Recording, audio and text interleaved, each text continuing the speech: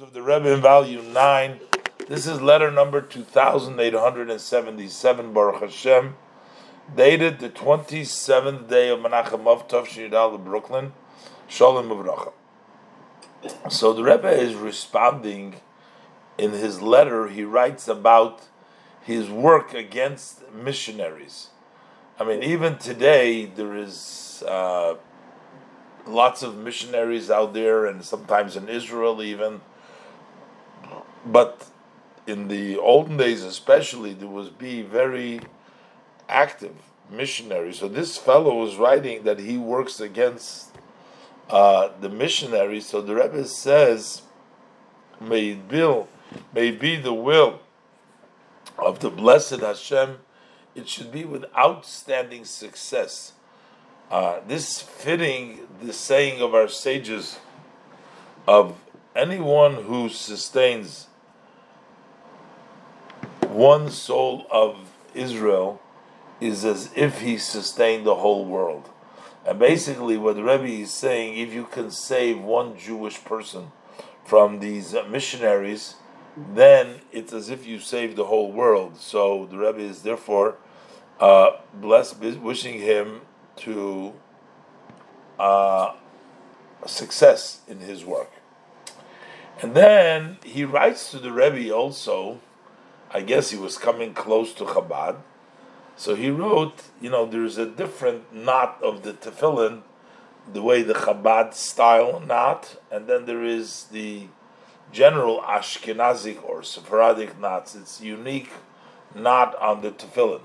So he's writing to the Rebbe that he changed the knot of his tefillin to the Chabad knot. So the Rebbe is saying to him, for sure, that's, okay, but changing just the knot is something external.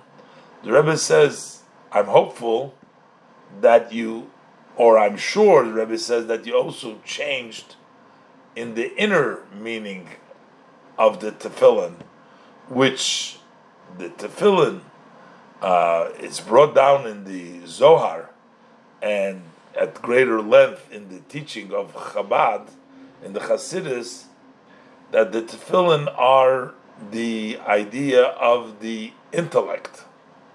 And therefore, you need to have in mind, when you put the tefillin on, to enslave your heart and your mind to HaKadosh Baruch Hu, which is both the intellect. In the Kabbalah uses the intellect of the feminine and also the intellect of Zoh, the masculine. This is the various different levels in the Kabbalah, the Zoh, Nukva, Malchus, and Zoh. But notwithstanding, simply putting on the tefillin means a enslavement, a subjugation to direct your heart and your mind. And when you change it in such a way which you immerse, the word toivel, immerse, equals the letters same as bittel, subjugation. So the Rebbe says that you immersed yourself, your mind, that's the tefillin, the spiritual meaning of tefillin, in the teaching of Chochmah Bina Das, which is the teaching of Chabad. Basically, the Rebbe is saying there is one thing to just change the knot of the tefillin, but there is certainly also to take the spiritual teaching and the lessons of the Hasidus in order to study to gain the level of subjugation and devotion in enslaving your heart and mind and to following the teachings and the customs. May the blessed Hashem succeed you in all the above. So first the Rebbe is very happy, appreciative, blesses him for success in his work against the missionaries.